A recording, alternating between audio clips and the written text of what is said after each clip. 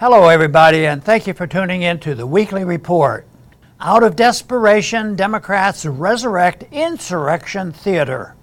This week, U.S. gasoline prices hit an average of $5 per gallon, an all-time high. Officially, consumer price inflation hit 8.6% last month compared to last May. That is a 4-decade high. In reality, though, inflation is much higher than that, as anyone who works for a living can affirm. On the foreign front, the U.S. closer to nuclear war with Russia than at any time since the Cuban Missile Crisis. The Biden administration's policy seems to be urging Ukraine to fight Russia down to the last Ukrainian. Even the mainstream media is now desperately trying to correct its Ukraine is winning false narrative. The most recent polls have President Biden with a record low approval rate, and Democrats in Congress are bracing for a real beating in the midterm elections in just under 6 months. With 83% of those polled this month by ABC News citing the economy as an extremely or very important issue in determining how they will vote in November, time may be running out for a Democrat-controlled House and Senate. With so much going wrong in areas Americans are most worried about, the Democrats have, for some reason, decided that the ticket to electoral success in November is to bring back insurrection theater in the form of new hearings on the events of January 6, 2021. The House January 6 committee even hired former ABC News President James Goldston to make a show of this month's primetime hearings.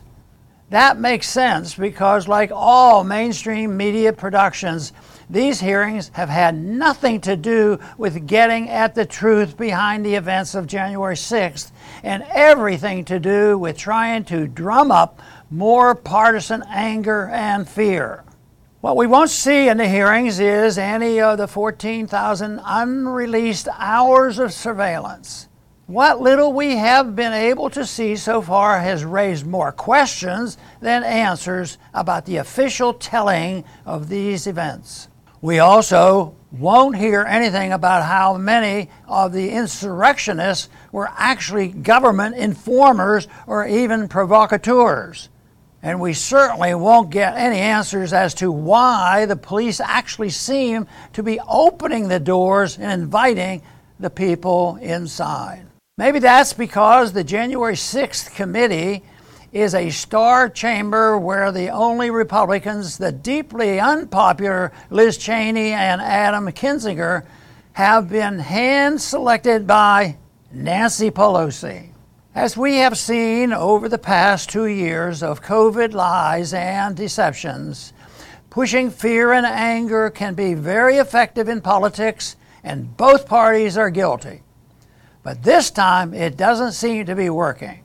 Though all major networks except Fox News preempted their primetime programming to carry the hearings live, Americans did not flock to the production.